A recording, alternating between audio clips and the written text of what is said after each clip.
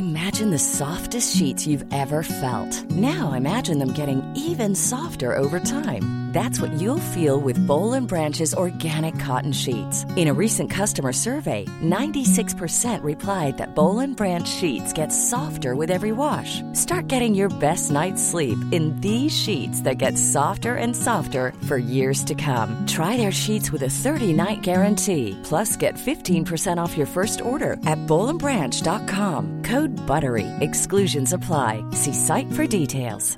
Quality sleep is essential. That's why the Sleep Number Smart Bed is designed for your ever-evolving sleep needs. Need a bed that's firmer or softer on either side? Helps you sleep at a comfortable temperature? Sleep Number Smart Beds let you individualize your comfort, so you sleep better together. J.D. Power ranks Sleep Number number 1 in customer satisfaction with mattresses purchased in-store. And now, save 50% on the Sleep Number Limited Edition Smart Bed for a limited time. For J.D. Power 2023 award information, visit jdpower.com/awards. Only at a Sleep Number store or sleepnumber.com. Ever catch yourself eating the same flavorless dinner 3 days in a row?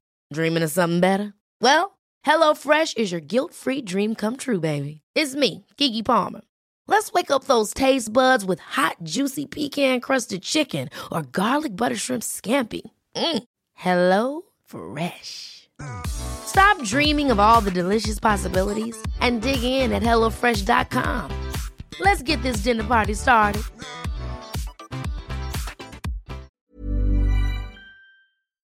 Hello, guys and girls. The program you are about to hear will be both fun and educational, but it is not a substitute for medical advice. Although we are doctors, we are not your doctors.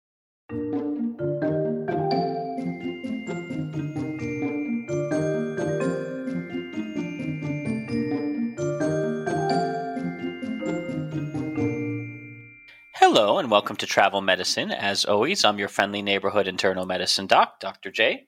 Hey guys, Dr. Santosh here, pediatric infectious disease doc and researcher. How's it going? Oh, that sounds like an after dark voice. Are we recording late? We are, and you told me that we were many times after I failed to show up on time. Gentle nudges. Yeah. I think it was 100% appropriate. But we are a bit after dark so that I don't wake my children and have them suddenly interrupting our broadcast. Oh, I thought after dark meant all our science stories had to be just a little bit sexier. I don't know how they could get any sexier, but yes, they are.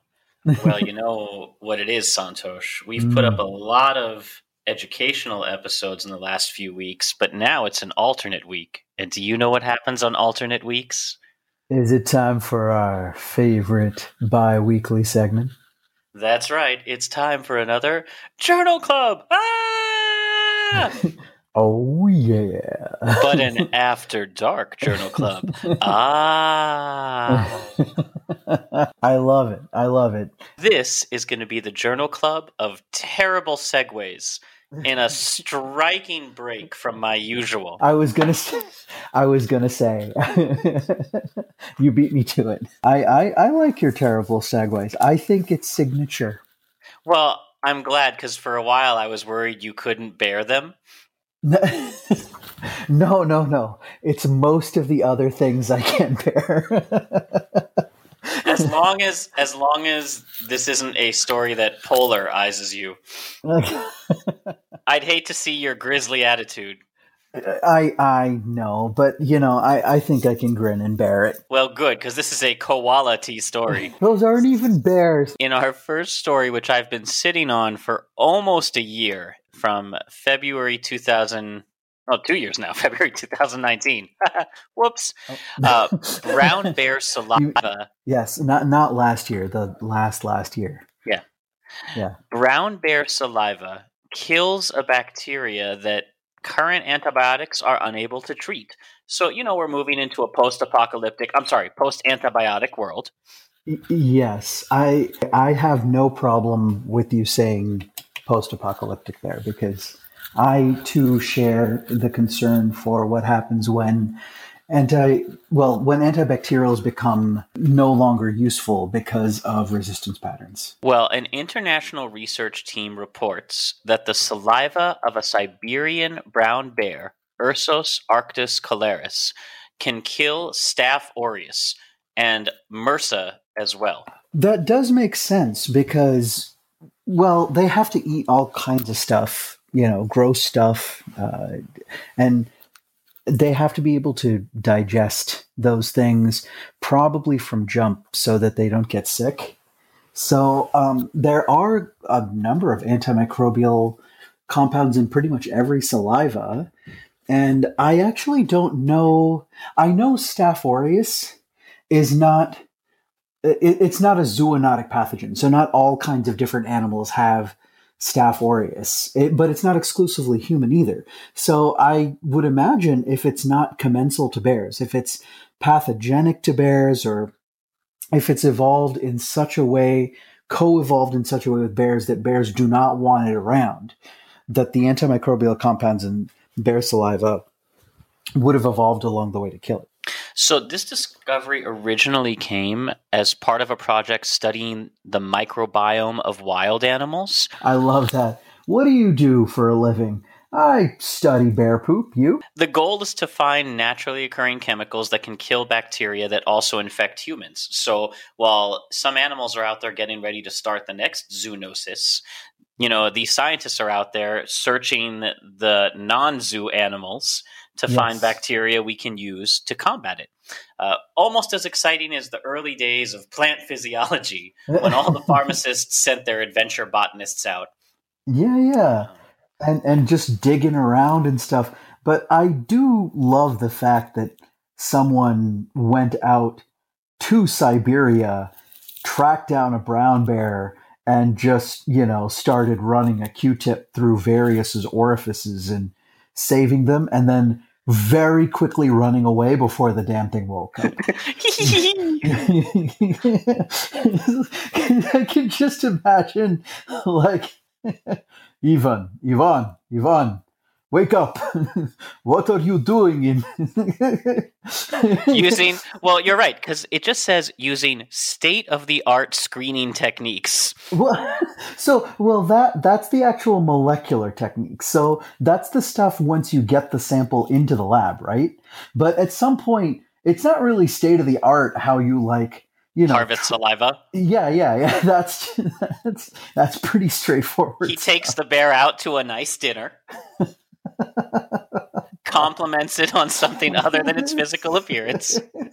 That bear wakes up the next morning in its den. It's like, what did I do last night? Oh my God. So they captured several of the bear subspecies in the taiga, and I would not misrepresent this. I wouldn't lie about taigas and bears. Oh my. But because what they found from analyzing the saliva on a gross level is that while most of these bears are vegetarian, they also dine on caribou, elk, and fish, which means they have a wide range of things to create their microbiome. And one of the bacteria that was swimming around was called Bacillus pumilus, and it secretes an antibiotic compound called amikumycin A.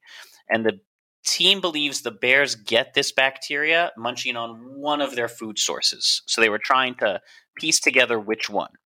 Okay, nice. They're going to be studying this particular strain to see if it can be further developed into a more workable antibiotic. And I couldn't find a lot because they were more interested in examining the bacteria than the antibacterial toxins it's producing at this stage. Right. But the full study is available in the journal PNAS. PNAS. That's what I said. Oh, for the love of God. The Proceedings of the National Academies of Science, yes. It's not too hard. So the study is ultra-high throughput functional profiling of microbiota communities. Sure. Thanks for bearing with me through that last story. Now, speaking of terrible segues, you know what else hibernates like bears in winter? Before you go on, would you like to take a pause or?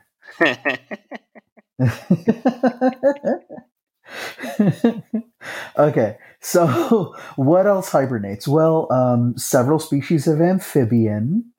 Amphibians definitely hibernate, so frogs and maybe some lizards. I'm not sure. Or are you going medical? Cancer hibernates like bears, Santosh. What? That can't be. I mean, yes, there are certainly cancer cells that can become senescent and kind of quiet, but Rawr.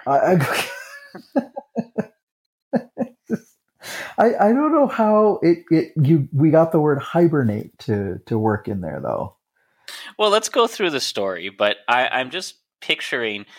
Here was my thought process. Bear saliva has some positive antibacterial properties. Mhm. Cancer cells hibernate like bears. Ergo, we should release bears in cancer wards and everything will be fixed. Wait, what? No, it doesn't track at all. So, even after the most successful cancer treatment, most doctors really don't use the word cured. We say in remission because there's always a chance that cancer cells could just be hiding, latent or dormant, and reappear and cause a relapse. Right. So cancer is kind of it's a generic term, to be sure, that when we talk about malignancies or even, I guess, benign cancers, quote unquote, we're talking about a cell that has, first of all, poor cellular differentiation. So it's not doing its specialized job. And then it multiplies out of control. And so the extra nutrients that it uses up, multiplying out of control like that, sometimes they can cause excess inflammation while they're multiplying, and then they cause mass effect, meaning they actually press and squeeze on things, or in the case of liquid tumors, like leukemias, they actually cause sludging in the blood vessels. And so all of these effects are what we think about with cancer. But the truth is, Josh, we get cancer cells all the time. We get cells that they kind of lose their specialization and they get a little bit, too quickly dividing. And then an immune cells comes along, tackles it, boom, just like that. And they rampage like marauding bears. Right, that's true. But that doesn't mean that all cancers have to be like this, just multiplying out of control all the time. Some cancers, they do have those other properties that they've lost their specialization and they're not doing their job properly, but they may be dividing very slowly, or I guess in this case, not even dividing at all. So let's talk about that. I mean, for a long time, it wasn't really understood how cancer cells would stay in remission to then relapse. Different studies showed a lot of different explanations. Sometimes they hide out in fatty tissue. Sometimes they just achieve an equilibrium with the immune system, kind of like Deadpool. Okay, gotcha. Where, the cancer cell's constantly dividing, the immune system's constantly killing it, and they're locked in a standoff until one side or the other gets weaker. And one study even found drugs used to treat breast cancer can directly trigger dormancy in some cancer cells, suggesting that they're trying to hide to avoid the chemotherapy. So a new study that showed up in the journal Cell is suggesting that all cancer cells, regardless of origin or specialization, have the capacity to enter this state of dormancy as a survival mechanism. And Sure. let's tie it to the analogy made. And they said it's like a bear going into hibernation, which is really the best connection they could come up with. The tumor acts like a whole organism, conserving energy to help it survive. And this is something that you see in a lot of animals. Over 100 different mammals have the ability to undergo what's called embryonic diapause. So let's say an animal like an elephant is pregnant, and then there's unfavorable environmental conditions. It's got a long journey to make. Food is scarce. Hunters are after it, and it's just not practical or safe to hide the pregnancy. Well, some animals can totally resorb the pregnancy, while others just put the pregnancy essentially on pause. The embryo stops developing until conditions become more favorable. And cancer has apparently found a way to utilize some of this same mechanism through a cellular process called autophagy and put itself on hold. So that way, when you get hit with a section of chemo, the cancer cells say, oh, not favorable to grow, I'm going to hide and wait until things are all cleared out and then come back. Yeah, and that's kind of a scary thing to know. It makes a little bit of sense in that, it's a population of cells. There's not too much different from a cancer where, the human cells have become undifferentiated and they're multiplying, and these very basic systems kick in where the organism, just like you're saying, the new cancer acts just like a microscopic organism or a colony of bacteria. And what do bacteria do? Well, they're just trying to survive in their environment. They're trying to consume resources, and they're trying to grow and propagate. And there's no more kind of association with, oh, I'm actually part of this bigger organism. I'm just kind of doing my own thing. And just like bacteria or fungi, in some cases, have the ability to just kind of cool off when there's either a lack of resources or they're under attack, they'll stop going. Now, the interesting thing here is that the cancer cells are being attacked by molecules that depend on the cancer's ability to replicate in order to kill it. So a lot of them are what we call anti-metabolites. So if the cancer is using resources in order to divide, in order to grow, in order to create more of itself, then that anti-metabolite kind of substitutes itself as a poison, almost like a mimic molecule, Josh, as something that the cell would normally use in order to grow or get better. So some of the most common ones, the oldest school ones actually, they mess up with folate metabolism by creating a substitute like that. So it's really kind of simple.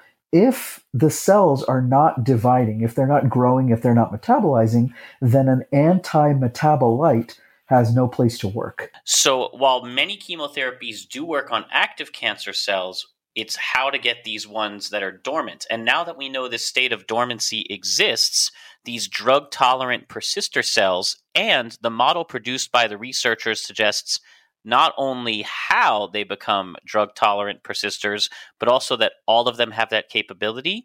So knowing how they hide and evade death from chemotherapy could now add on new cancer treatments designed to inhibit this hibernation-like mechanism. So in the long term, if we start seeing this work, so when somebody becomes treated for cancer, it can in fact actually be tentatively, don't at me, cured. Yeah, I think that's the tough thing. And when we talk about like a cure for cancer, when we think about it in the singular, that's one issue where, there's actually many, many different types of cancers. But exactly what you're saying is right, Josh, is that it's really not a quote unquote cure. We're just doing our best to suppress the malignant cells that are circulating around. And honestly, the best thing that needs to happen more than anything else is that you need to give the human being's immune system a chance to recognize those rogue cells and take them all out. And when the immune system clears that very, very, very last malignant cell, then that's a cure. But the problem is we're not really quite sophisticated enough to know when that is. So we always call it remission. But this is a much closer step to eliminating the remission state. I like that. Getting permission to remove remission. Yeah. I really, really like that. That's awesome. In fact, it's something that if it could prevent future cancers from returning, you might almost call it a cancer vaccine. It could. And this is where, we do have that recognition now that the immune system is so, so important in terms of eliminating cancers completely and getting rid of not just that obvious or the visible cancer, but actually that little bit that's hanging out, not just getting full remission, but cure. And understanding that this is why in the last few decades, actually, a couple of decades, we've gone from anti-metabolites to actually looking for an immune solution to actually get the immune system to do its work properly and eliminate the cancer all the way. And then you're absolutely right, getting it to understand that if this type of cancer is seen again by the immune system for the lifetime of the organism, for the lifetime of the human, that that immune system should go into work and take care of it. It should have memory. Well, good news, Santosh. We've already done that. We have a cancer vaccine. We've cured cancer. Although we I actually, should specify. Yeah. We've cured cancer in mice. We actually do have multiple types of cancer vaccines, and cancer vaccines are very much a modern thing, and there are several cancers that are now we have a much better handle on because we have this vaccine technology. So yeah, go ahead, tell me about it. This was another older study that showed a new cancer vaccine, and I'm air quoting here, that cured up to 97% of tumors in mice, will soon be tested in humans for the first time. Now, this is another study from like around 2019, so it is now currently in the process of human testing. That's the early update. Gotcha. But again, we're still a long way off from this being prescribed to cancer patients in general. So this was at Stanford University. And the treatment, as you said before, stimulates the body's immune system to attack cancer cells. So they studied mice with various cancers, including lymphoma, breast cancer, and colon cancer.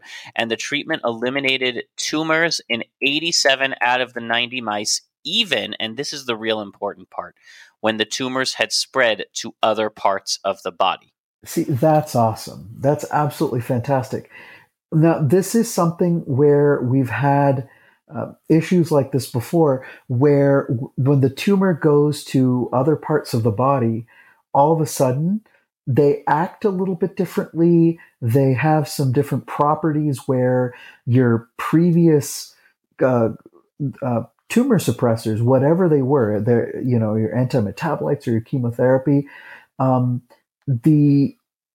they would not work anymore because for some reason, the same exact cancer cells, but in a different context, now sitting in a different organ, would not be able to, be susceptible to those chemos that you gave. Or even worse, Josh, there would be a lack of blood flow over there. So if you don't have blood flow, you can't get the chemotherapy to go to that specific spot.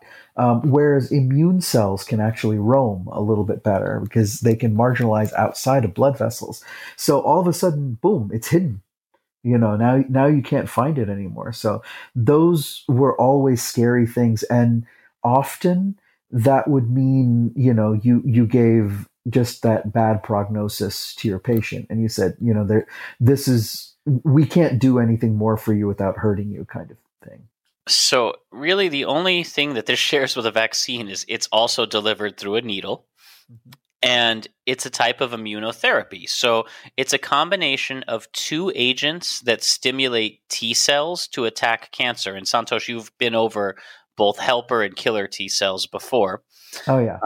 So really, really quickly, they're both types of CD4 and CD8 cells. They're both there are both lymphocytes, and the helper cells help the immune system gain memory, and they act as little adapters to tell other immune cells what to do and how to kill. The killer cells act directly to either destroy a cell, like blow it up, okay, or to act on a pathogen like a bacteria or a virus to kill it. As a tumor grows, it suppresses the activity of the T cells so that the cells can't keep cancer at bay. Imagine it as like the blob. It just keeps expanding and expanding and expanding, and eventually it's too big for the T cells to successfully attack, or it's in too many pieces for them to hunt down every last one.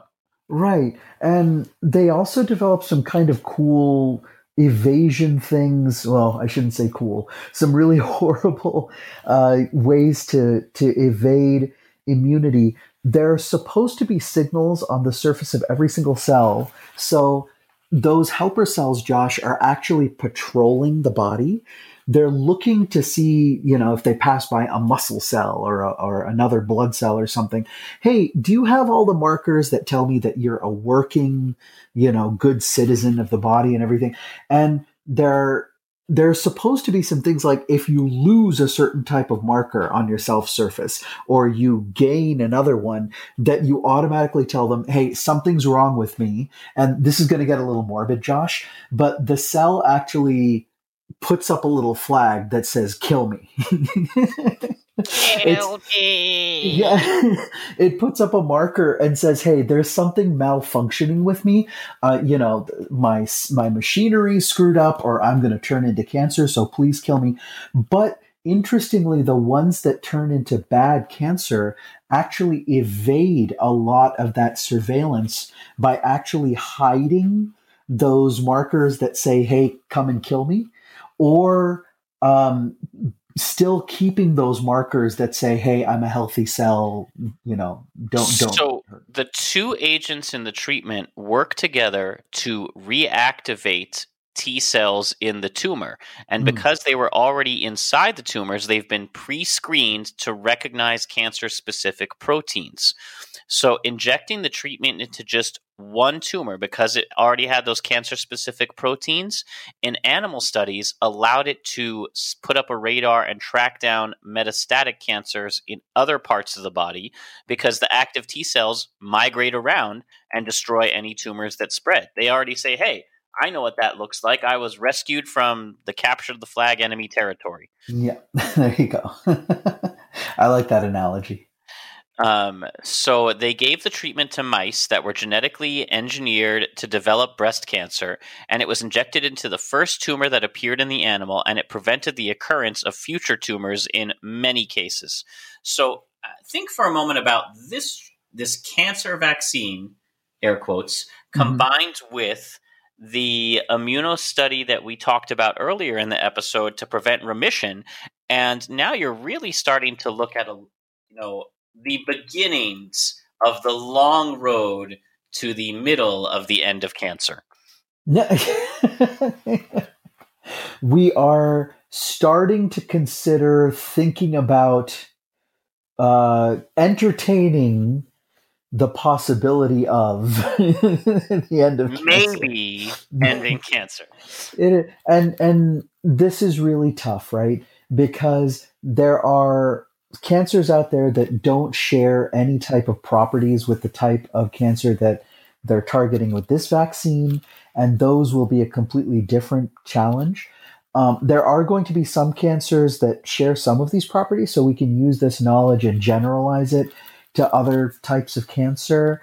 But Josh, I do have to put up a little bit of a warning. This is what's called an active immunization, where rather than giving an immunization to stop something before it happens. So, you get your pertussis vaccine before you get whooping cough.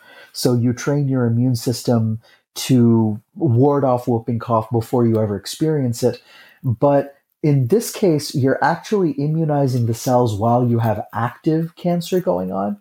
There is a little bit of a possibility. We can't do this down to every single tiny little tumor in a single person, because there is a small possibility that in training the body to kill self antigens, right? Because these are the body's own cells, that you could have some adverse events that you don't want. So we do have to be careful. Oh God, no, not all of us. No, not always. And no, but we were already in the middle of this, right? When we were giving chemotherapy, you're killing rapidly dividing cells. Well, yeah, the cancer's rapidly dividing, but so are your skin cells, so are your gut cells, so are your liver cells. So are your tongue cells. Yeah, exactly. So we were already kind of living with quite a bit of toxicity when it came to chemotherapy. So this is a different sort of toxicity that we have to think about more long term. So Stanford published this in Science and Translational Medicine, but I should again remark, even though this particular study is a little bit old compared to when it first came out, it was a phase 1 study. So it's only testing the safety of the treatment, and it's not designed to determine how effective it is in humans. It's just to determine, can humans take it where it will cause more benefit than harm. Right. And we look at in these phase 1, small groups like this, when we do it, number 1, we want to make sure that we're not causing more harm than good. Number 2, we can examine what's called the pharmacodynamics and the pharmacokinetics, where we can actually examine what the drug is doing inside of the human being in terms of how fast it's metabolized, how fast it's eliminated, how high the drug levels get. And so we're also helping determine what the dosage should be in the event that this is a medication that we do want to move on in phase 2 and phase 3 trials. So. Now, as long as we're talking about Stanford and drugs that can do more harm than good, segues. Yay! Yeah, go for it. Let's talk about another one where 2 researchers are trying to re-engineer an antibiotic without one of its more toxic side effects. Oh, okay. Yeah. Yay for antibiotics. Okay, this is the sexy part, right? Yep. So aminoglycosides. And I'm actually really, really glad we're talking about aminoglycosides for one big reason, actually. Aminoglycosides are probably, unless we get a hold of these problems with the toxicity and stuff, they are on their way out. There isn't a lot that aminoglycosides can do that other medications can't do better without all of the toxicities in the modern day and age.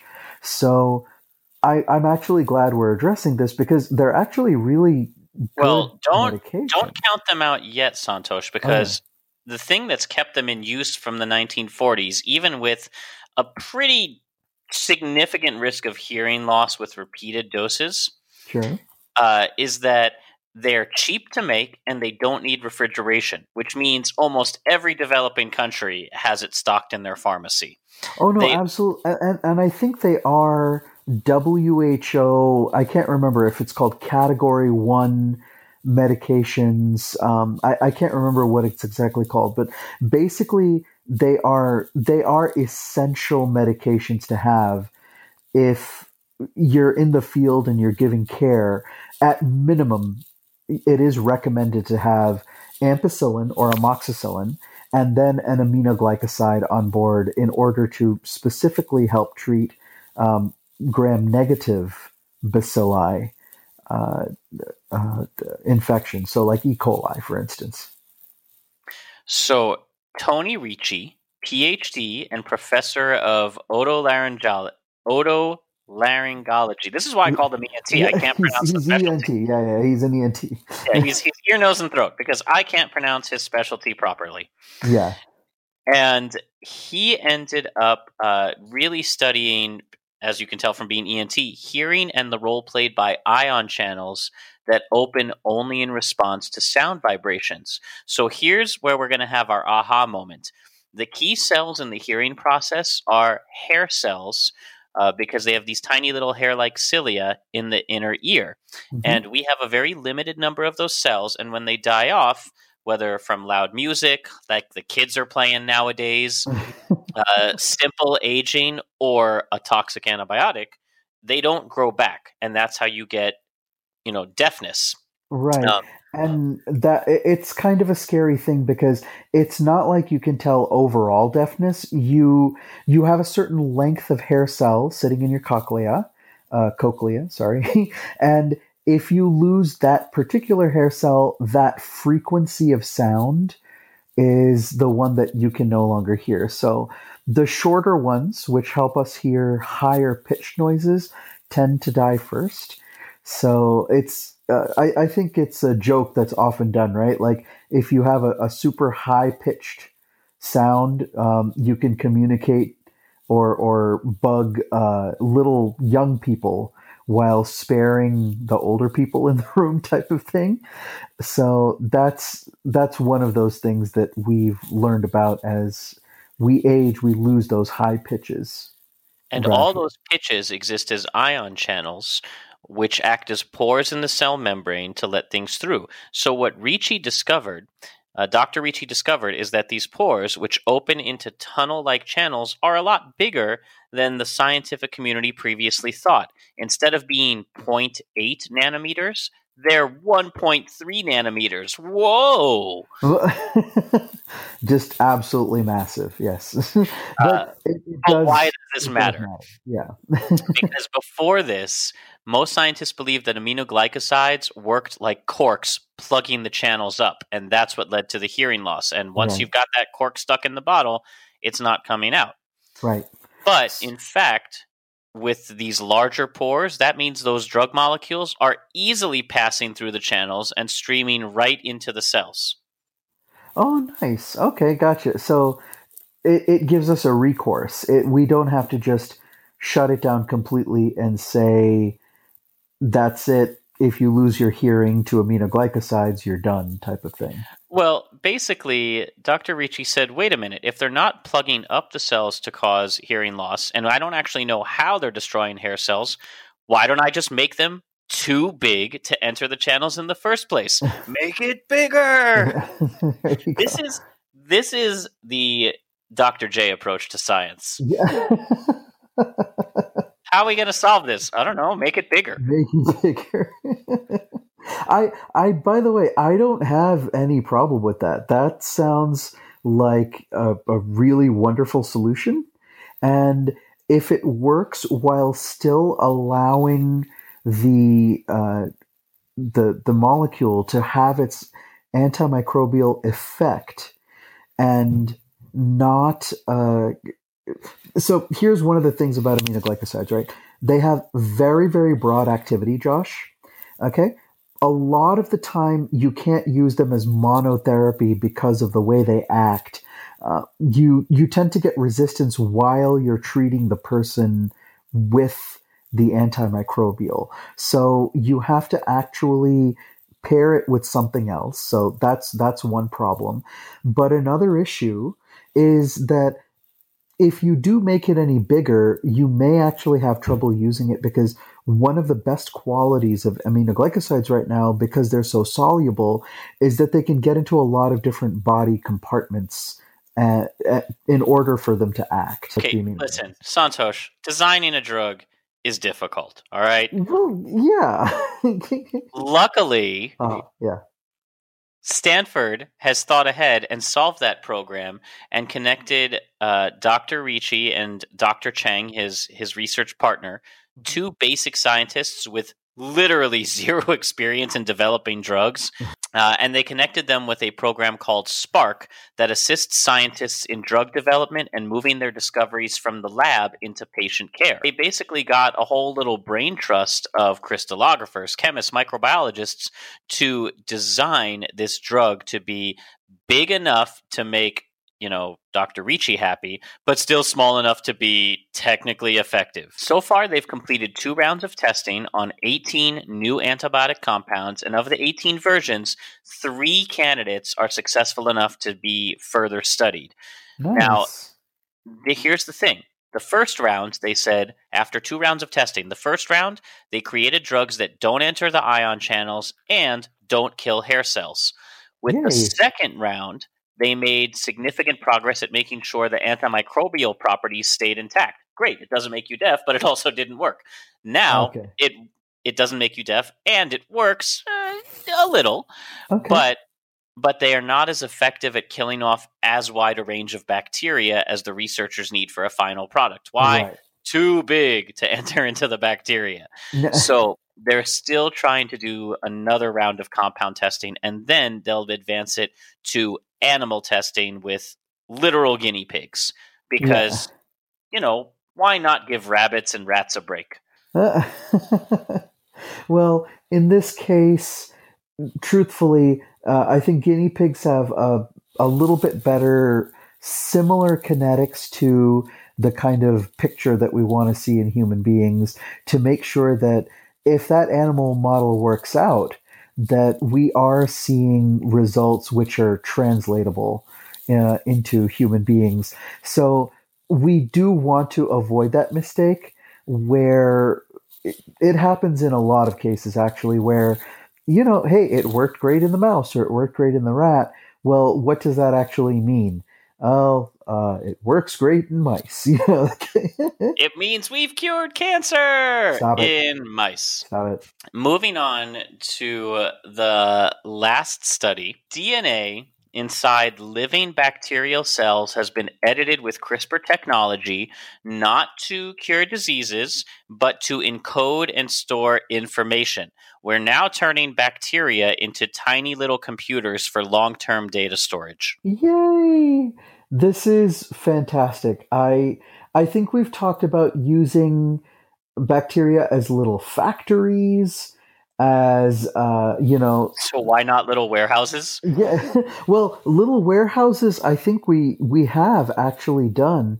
This is so cool. Using actually them for data storage is absolutely, the next great frontier. We know that we somehow, in order to properly store large amounts of data, there's nothing better than a biological system.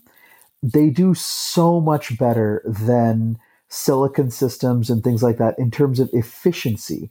But for us to get to the point where we can reliably put in the data and extract it later, that's the trick. But if we can do it, Josh, you can pack so much more information like per organism than you normally could like in a computer in terms of raw space.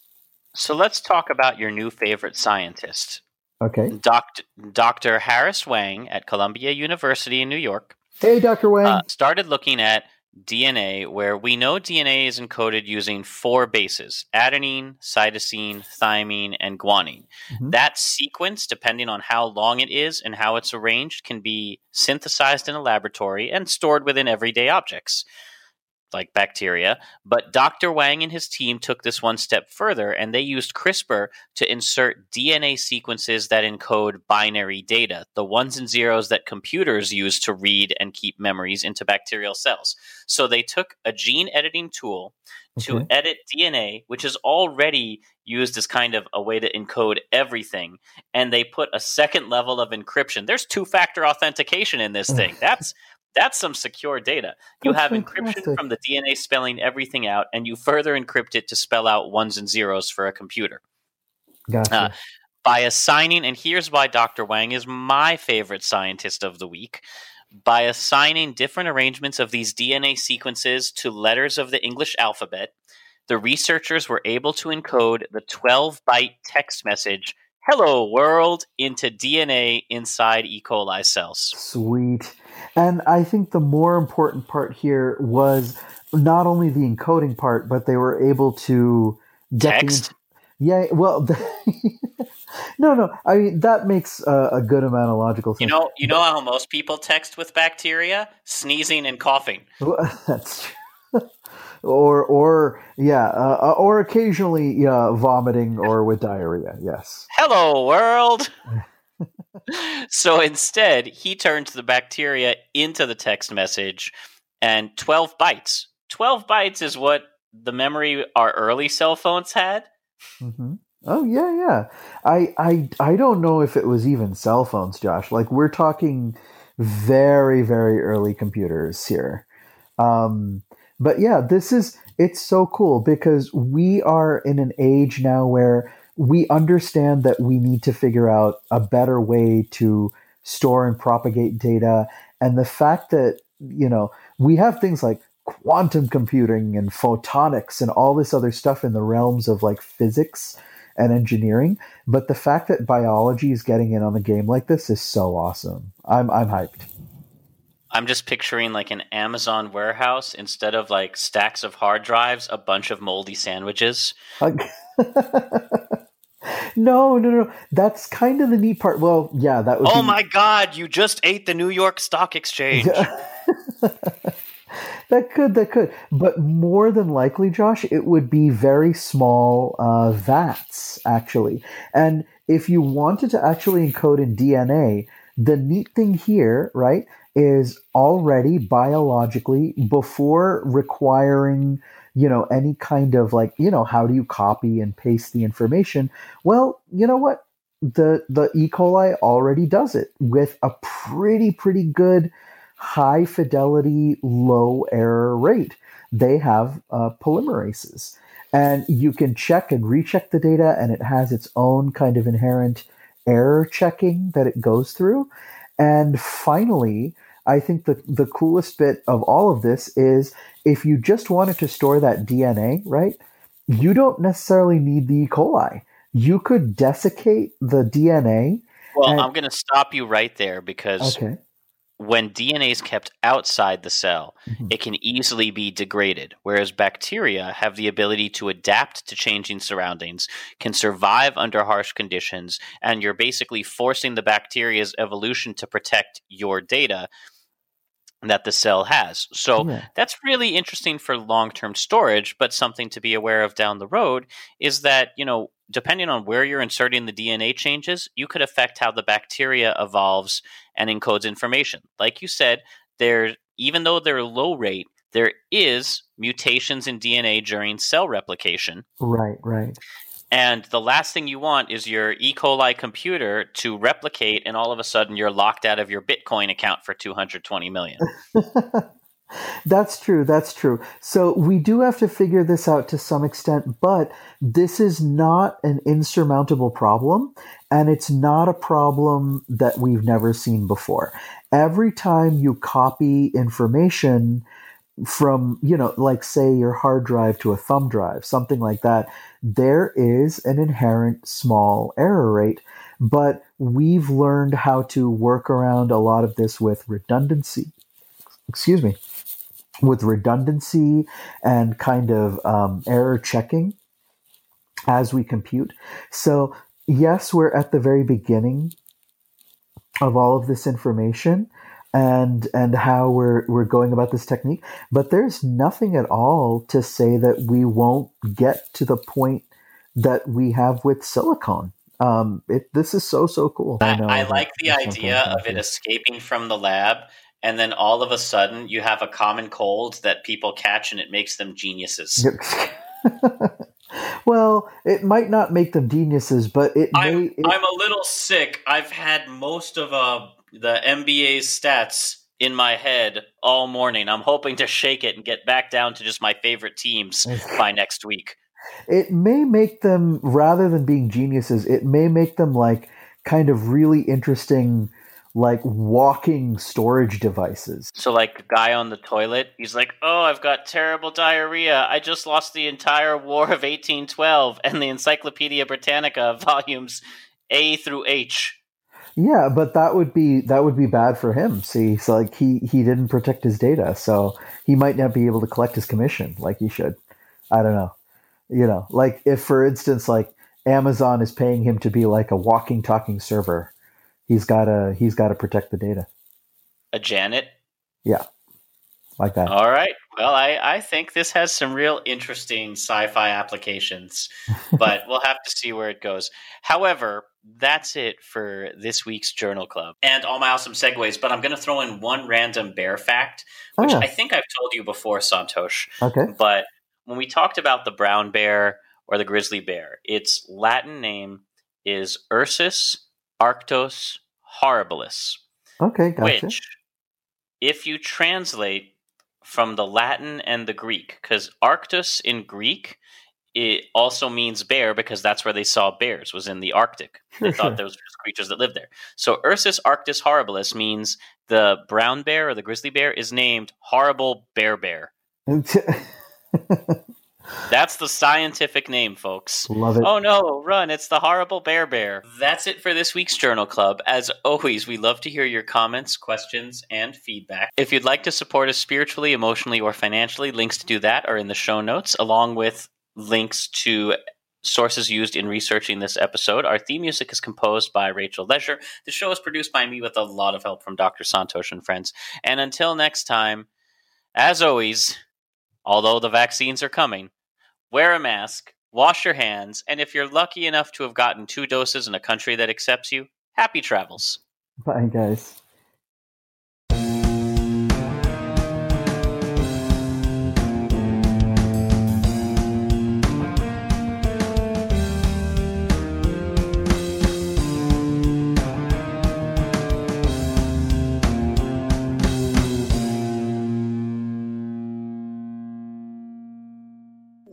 No lollipop.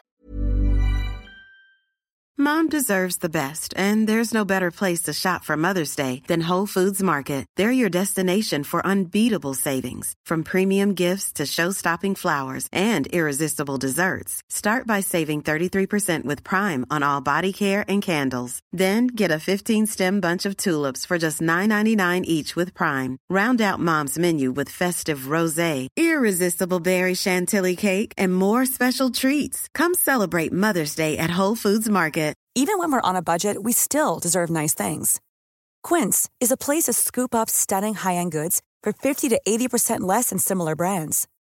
They have buttery soft cashmere sweaters starting at $50, luxurious Italian leather bags, and so much more. Plus, Quince only works with factories that use safe, ethical, and responsible manufacturing. Get the high-end goods you'll love without the high price tag with Quince.